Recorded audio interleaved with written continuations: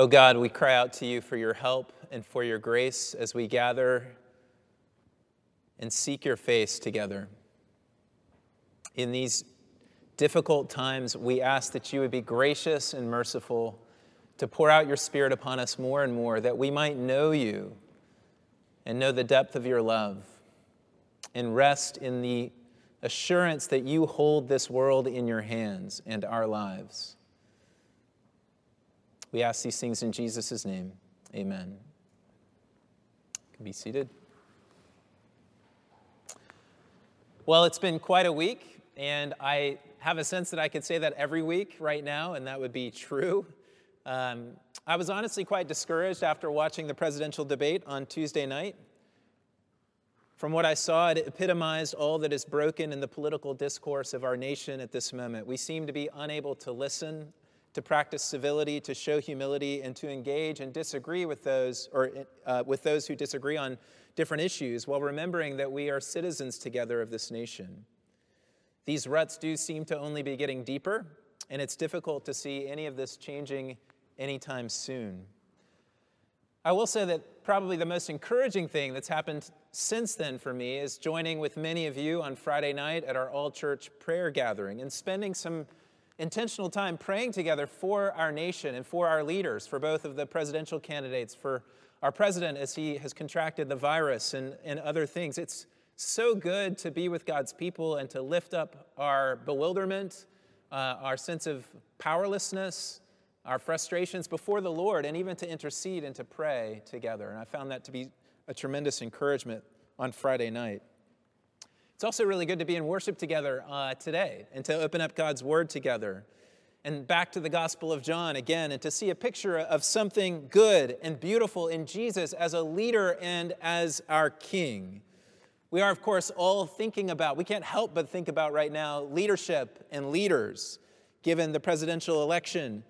And in our text today, in John chapter 2, verses 13 through 22, we see a picture of Jesus as a leader who exercises authority, rooted in his identity that creates a new or changes reality. Authority, identity, and reality. That will be our focus with our time together this morning on this text. A little bit more intro. In the prologue of John's gospel, he describes Jesus twice, once in verse 17 and once in verse 14, as being full of grace and truth. And there is something about these opening two stories of Jesus' public ministry in chapter 2 that are a commentary on that expression, full of grace and truth. In the Cana wedding miracle, the water into wine miracle, Jesus' grace is on beautiful display. He rescues the bridegroom and the master of the banquet from sure public humiliation, and he creates an abundance, a superabundance of wine to enable the party to continue, symbolizing that he has come to bring us joy. What a gracious King we serve. The story that we are looking at today, what we call the cleansing of the temple, is a story that illustrates the truth side of that phrase. Here, Jesus speaks truth to power. Right at the heart of power in his culture and his day, the temple was the locus of national identity and life. It was the place of pride and of power, of judicial law, of taxation, and of religious life. Today, we often separate religion from the rest of culture. They couldn't do that in the ancient world. They were woven together all throughout the Greco-Roman world, and the Jewish culture was no exception. The temple was the central place of their national identity. We might think best of the temple if we think of combining the Supreme Court, the National Cathedral, the Capitol building, the IRS headquarters, and Central Park in New York City all into one place. This would be a fair description of how significant the temple was in their society. It was the center of Jewish life. And Jesus walks into this place, John tells us in verse 13, when Passover was almost here, when it was almost time for Passover. That is, this was not just any ordinary day or week. This was the moment of the great festival, the greatest of the festivals of the Jews. When Jews would gather from all around the diaspora, they would make pilgrimage to Jerusalem. And they would worship the Lord, and they would celebrate his amazing deliverance in the Passover event from long ago when they were rescued out of Egypt. and brought into the promised land. This was a time when the city was abuzz, when it was full of people. The festival was going strong, and the hopes were stirred. The rabbis of that day had a saying, "He saved us on a Passover, and he will save us again on a Passover." The expectation for God's coming deliverance would be strong in this season. The Romans knew this, so they would beef up the security, much like the Boston police do when there's going to be a protest organized on the common. There are police officers all around, and that would have been true in Jerusalem of that day. Jesus walks in to this context, and he does something quite astonishing. Verses 14 through 17 show us his actions, and they're focused on Jesus through and through. We think about the verbs. Jesus went up, Jesus found, Jesus made, Jesus drove out, Jesus scattered, Jesus overturned, Jesus said. Jesus enters the temple courts, what we would call the court of the Gentiles. That is the outer court of the temple precincts. And it's helpful to know that Herod's temple in this day took up 25% of the city of Jerusalem, and it was the size of 35 football fields, this complex. He enters into the outer courts, the temple, the court of the Gentiles, and he discovers people selling cattle, sheep, and doves, and money changers sitting at their tables, changing out money. And he makes a whip. Interestingly, this is the only record we have of Jesus making anything in the New Testament. Yes, we know he was a carpenter, but we don't have records of what he made. But we have a record of him making a whip. And he drives out those selling the cattle and the sheep, and he overturns the tables of the money changers, and he pours out their coins. You can imagine this scene. It'd be pretty intense. A lot of tension there as Jesus is doing this in the temple. And I'm sure it captured the attention of many. It would also have brought to mind for many in that day the Old Testament passages that describe the Lord returning to his temple. Places like Malachi 3, Zechariah 14, bringing refinement or purification, or even texts like Jeremiah 7, implying that the temple needed to be torn down because of the waywardness and corruption of God's people. They couldn't trust in the temple. They would say, the temple of the Lord, the temple of the Lord. But God tells them, don't trust in that. The time had come for them to receive judgment. This is Jesus being bold right now, full of truth in the halls of power. So what do we learn about him here as our king, as a leader? That is our question. Before addressing that question more directly, I do want to acknowledge that in the three synoptic gospels, this story of Jesus cleansing the temple takes place at the end of their accounts of Jesus' life and ministry, whereas here in John, it takes place at the beginning. Scholars are, of course, divided on how to resolve this difficulty. Some, like Augustine, say that there were two events of temple cleansing, and that John is narrating one and the synoptics another, and that is a possibility. Others say that there was only one, and that John moved it to the beginning of his narrative to frame his narrative by this conflict between Jesus and the authorities of the Jewish people represented in the temple, and to show that Jesus' primary concern in his ministry is for the honor of God. This latter view is the view of Gary Burge, longtime professor of New Testament at Wheaton, who writes, "There is no doubt that all four evangelists felt free to place sayings and stories of Jesus' life in settings that suited their literary purposes. Using uncompromised historical material, John is creating a theological portrait of Jesus' display of signs in the context of Judaism." This is the way that I lean, but in the words of Ricky Watts, a New Testament scholar at Regent College in Vancouver, who leans in the other direction that there were two temple cleansings, he says, "I wouldn't go to the stake either way." And I think that we should not either. There's a great quote by Luther where he basically says, look, these are difficulties that we don't really understand, that we can't figure out the answers to, so let's just get on with serving Jesus and knowing him. So what do we do? What do we learn about Jesus as our leader? Authority, identity, and reality.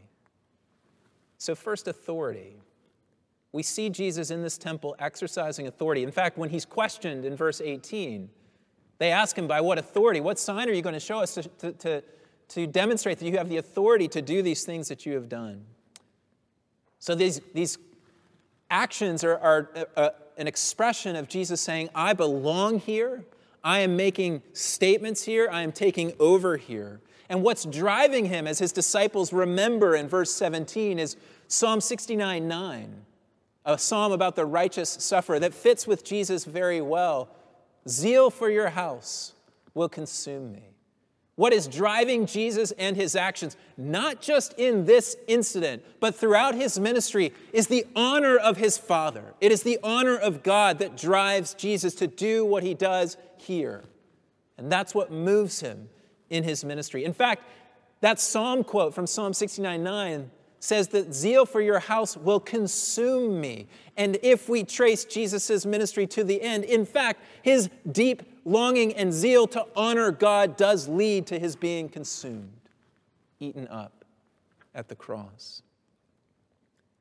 So how does he exercise authority? First, he does so by taking authority over the worship of the people of God. The buying and selling of sacrificial animals was a necessary part of Jewish worship. It was a service to pilgrims who had traveled long distances. To keep them from having to herd animals for sacrifice that long distance, they could come and they could buy these sacrificial animals in Jerusalem to offer them for their sacrifice at Passover. Similarly, to pay the temple tax, to ensure by the temple authorities that they were getting money of value and currency that would work there, they wouldn't take foreign coins. They wanted to assure the quality and purity of the money that they received in the temple treasury to support the work of God's people. And that too, of money, that money changing was a necessary service for the people of God. So then that begs the question, if these were necessary services, what's the problem? And the clearest answer to that question is location. Doing this kind of business in the temple precincts themselves is the problem. So Jesus can say in verse 16, "Get these out of here," he says to those selling doves. "How dare you turn my Father's house into a market, or rather into a house of trade?" What you're doing is spiritually thick-headed. And Jesus, again, moved by zeal to honor his Father, says, enough with this. Some evidence in the day suggests that this was a recent innovation, something that Caiaphas, the high priest, had won over the Sanhedrin to a permit to bring these services inside to the temple precincts. And if so, Jesus is taking on the authority of the high priest as he does this symbolic action. But he does it because he wants the worship of God to remain pure and free from all concerns about money and trade. There is a critique here of any mixture of motives in worship, especially of profit or commerce. No doubt the tradesmen and the money changers would take a profit through the services that they were providing. And there is possibly, certainly in the synoptic account of this event, some hint of corruption, given Jesus' quotation from Jeremiah 7 about the den of robbers. That is certainly a possible reality. But the main thing here in John is that this is happening within the realm of the temple, which is dedicated to worship. Worship is to be, as Jesus will later say in chapter 4, in spirit and in truth, not tainted by such everyday concerns as making money. God deserves respect, and this is the truth that Jesus came to proclaim and defend. Honor God. Don't combine these matters with your worship. Many, many years ago, Mandy and I and my mom, we were in Colorado Springs for a break, decided to attend the crusade of a worldwide, well-known evangelist about whom I had some suspicion already going in. We went to the World Arena in Colorado Springs, which is interesting that we have such an arena titled that in Colorado Springs. But we went to hear this man do his crusade. And honestly, it was one of the most disturbing times that I can remember. As he proclaimed God and as he talked to a nearly full auditorium and encouraged people to be faithful. And we all knew everybody was there for the healings, but he didn't get to those. He just moved forward and then tried to coax as much as he could out of the people. And then at one moment, it was almost like, it felt to me like a team of demons just coming out of every door in the auditorium with these big buckets and passing them around with credit card slips and everything else to take up this offering before the event of healing for which people had come. It was a gross mixture, a diabolical mixture of the worship of God with mammon, with money, with the things of this world. And unfortunately, that story can be told about so much of the church in its history. Jesus takes authority over the worship of the people of God. But Jesus also takes authority over the mission of the people of God. Because where were these sellers and money changers set up? They were in the court of the Gentiles, and this is significant. God's presence rested upon Israel, not just for Israel's own sake, but that through Israel, God might bring blessing to all the nations of the earth. That's Genesis 12 and his promise to Abraham. So from the beginning of the temple's existence in the people of God, when Solomon, the son of David, builds the temple, those outside of Israel were always in view. And in Solomon's dedication prayer in 1 Kings 8, he prays that foreigners would come here and that you, O Lord, would hear their prayers. Isaiah 56, again quoted in the synoptic account, we're told that when God would make things new, that his house would become a house of prayer for all nations. Israel was to shine the light of the world to the world, and God's dwelling place was to be the epicenter of that light, which was open to foreigners, those whom in the first century would have been called God-fearers, like Cornelius in Acts chapter 10. Not a Jew, but one who had come to know the Jewish God and had begun to worship him. They had a place, the court of the Gentiles, in the temple precincts in which they could come and study the law and learn and worship. And in the middle of that place, the Jewish leaders decided to set up a market, so distorting their mission to be a light to the nations. And Jesus walks in and he exercises authority over the mission of God's people and says, this is inappropriate. This is an act of injustice to those whom God has invited to come to know him and to worship him. That is, of course, the hallmark of Jesus' own ministry, to be the one who would be, as Isaiah 49 said, a light to the Gentiles and to the nations. And Jesus comes and says, your nationalistic fervor, many of you probably don't even want to have Gentiles in the temple at all, but you've at least taken this step to set up this market in the middle of the places that they're called to worship, and you're doing a disservice to our mission. And then Jesus takes authority in a much broader way over the dispensing of the grace of God. Because beyond worship and beyond mission that the temple signifies the mechanism, the symbol, the outpouring of the grace of God upon the people of God, because it's in the temple where sacrifices would take place, and those sacrifices were the means by which the people of God would receive atonement and forgiveness for their sins. This was a pouring out of grace, and all that took place in the temple was to be a giving of the grace of God to his people. And in the temporary, and it is this action of Jesus doesn't overturn all of the machinery in the temple. It's a temporary action of disruption. But in that temporary disruption and cessation of the sacrifices in the temple, it's as if Jesus is saying, look, this practice, this is coming to an end. It's not going to persist. There, of course, had been hints of this in the prophets, where God made it clear that sacrifice is not what he was primarily interested in. So Isaiah 1, verse 11, woe to me is the multitude of your sacrifices, says the Lord. I have had enough of burnt offerings. Jesus is pointing out that that day is coming because there is a different sacrifice, a different avenue for the grace of God to be received. And this new avenue will render the old one obsolete, and it will bring about the kind of change in living that God has always sought from his people. When Jesus says, destroy this temple in verse 19, we'll look at that more in a moment, there's a sense in which that has a double meaning, both about his body, but also it's a pronouncement of judgment upon this institution and the corruption of the people of God in his day that he came to rescue and to save. Jesus takes authority over worship, over mission, over the dispensing of God's grace, in his zeal for the honor of God. But who is he, and how does he have this authority? And this is our second point then about identity, because Jesus' authority is rooted in his identity. And there's a small hint in verse 16 when he speaks to those selling doves. He says, get these out of here. How dare you turn my Father's house into a market or a house of trade? It's that little possessive pronoun, my. He didn't say our Father's house. He said my Father's house. And in this sense, Jesus is claiming a unique identity and relation with the Father. that marks his entire ministry, and that John, the gospel writer, wants us to see from the beginning to the end that Jesus is the only begotten Son of God. And what he's doing is he stands into this central symbol of the people of God at the central moment in their annual cycle of festivals and speaks these things and does these actions. Jesus is saying, I have the right, I have the authority to make these kinds of actions and claims in this house, because I belong to the Father. I am the unique Son of God, and I can do these things. He exercises authority rooted in his identity, but thirdly, creating a new reality.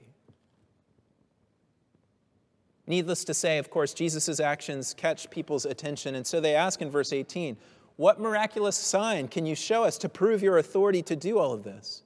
In other words, who are you to walk in here and turn these things upside down and pour the money out and all of the things that you've just done? And that identity then gets pushed further with his comment in verse 19. He says, destroy this temple, and in 3 days I will raise it up. John tells us in verse 21 that Jesus was speaking of his body. Of course, they couldn't think about that. They thought, what do you mean? This temple that Herod has taken 46 years to build to its current state of grandeur, you're going to build it up in 3 days after it's destroyed? They thought there's no way. Now, of course, if they had known what Jesus really meant, his deeper meaning, they would have been even more incredulous and astonished. Jesus is saying, I am the new temple. He is the dwelling place of God on earth. He is the new Bethel from the end of chapter 1, Genesis 28. Or from the prologue, he is God's presence tabernacling among us. God himself tabernacling among us. And this is clear in John, in the gospel, throughout the gospel. Jesus is now the focal point of God's worship, God's mission, and God's grace. And that's what he's saying. My authority will bring about a new reality. This new temple was in some sense already present in him as he began to gather people around himself in his ministry and as he performed this symbolic action of judgment upon the temple. But it would come fully through the one sign that he says he would give above all, his own death and resurrection. In other words, this new temple, this new reality would come about as Jesus exercises his rightful authority as the unique Son of God by laying down his life for the world. Even as Jesus stands in this moment and speaks truth to power, he does so as the one who knows that his primary expression of divine authority would be by laying his life down on the cross as the Lamb of God who takes away the sin of the world. And doing so for the very money changers and the sellers of the livestock that he was throwing out of the temple in that moment. In other words, what envelops Jesus' stern exercise of authority in terms of speaking truth into his context is the final and climactic action in which he will exercise his authority through sacrificial love and laying his life down for the world. He doesn't just lay his life down for the money changers and the sellers of livestock, but he lays his life down for the priests and the Sanhedrin and the leaders of the corrupt nation of that day. The new reality that Jesus brings in is authenticated and stamped and forever marked by the love that he extends even to his enemies. His resurrection body is the new locus of worship, mission, and grace. And he becomes the place where we can know, enjoy, and rest in God's presence, in the word-proclaiming, meal-consuming body of the church, where Jesus will always be present with us, that expands beyond Jerusalem to the ends of the earth. This is the assertion of John's gospel, that in Jesus, God's presence can be enjoyed by everyone in his resurrection body. People didn't get it when he said this. Even his disciples didn't get it. But we're told at the end of the story in verse 22 that after he had been raised from the dead, his disciples recalled what he had said. Then they believed the scripture and the words that Jesus had spoken. They came into deeper life. This belief seems to be growing. They believed more deeply in Jesus at the end of the Cana miracle, and now they believe in the scriptures and the word that Jesus had spoken at the end of this account in the temple. And that belief in John's gospel is what ushers us into the new creation reality that Jesus has come to bring about in his death and resurrection. It is no surprise that the next story in the Gospel of John is about new birth. It's about new life. It's about a new reality, because the King that we serve exercises authority through his identity and creates a new reality. And we are to believe him, to trust in him, and to enter into that new reality ourselves. Two thoughts as we come to a close. One is that Jesus wants to exercise this authority in our lives and to create a new reality for us. He wants to redirect our worship, to redirect our mission, to redirect our experience of the grace of God by bringing us into himself. That is exactly what he came to do, and that is what he wants to do in every one of our lives. Jesus wants to be that kind of king, that kind of leader whose authority is exercised in your life primarily through the act of his death and resurrection, but now in bringing you in to the new reality which he has created, and bringing you in to the new temple. And we are referred to as the temple of God throughout the New Testament then, as the people of God. We are grafted in to his temple, to his body, and we become now the locus and the dwelling place of God upon earth. He not only wants to do that in us, but he also wants to do that through us in the world. As we are grafted into Jesus, we then begin to share in his identity, which means that we share in his authority, which means as we exercise that authority in the world, an authority primarily exercised not in the critique and the confrontation, though that is there and that is a part of our vocation, but an authority that is primarily exercised through actions of self-giving, sacrificial love. As we take up our cross, as our king and leader took up his cross, we can become the church in the world in a different way and lead to a new reality in the lives of our neighbors and even our enemies as we take up this kind of authority in our lives. An authority expressed through acts of love, an authority that brings about in the world different kinds of realities, new kinds of creation for people all around us. This is what Jesus wants to do in us: authority, identity, and reality. And he wants to do this through us as his people who share in that authority and identity. These are difficult times. And we are called as Christians to stand into these times and to speak words of truth, to speak on behalf of the honor of God, to be the mouthpiece of sanity and civility and humility in a context in our nation where those things don't seem to be very popular at the moment. But as we do so, we are always to be the people who are shaped by this sign, the sign that Jesus said would authenticate his claims to be the new temple, the sign of his resurrection, the sign of his crucifixion, those two things going hand in hand. We are to do that, to stand into our world as those who would lay our lives down in love for the world around us that we at times feel has lost its mind. This is to mark us as the people of God. This is the way that the ministry that Jesus exercises here over worship, over mission, over the grace of God is to be expanded out into the ends of the earth through us now, his body. May we do so by his grace. Let's pray.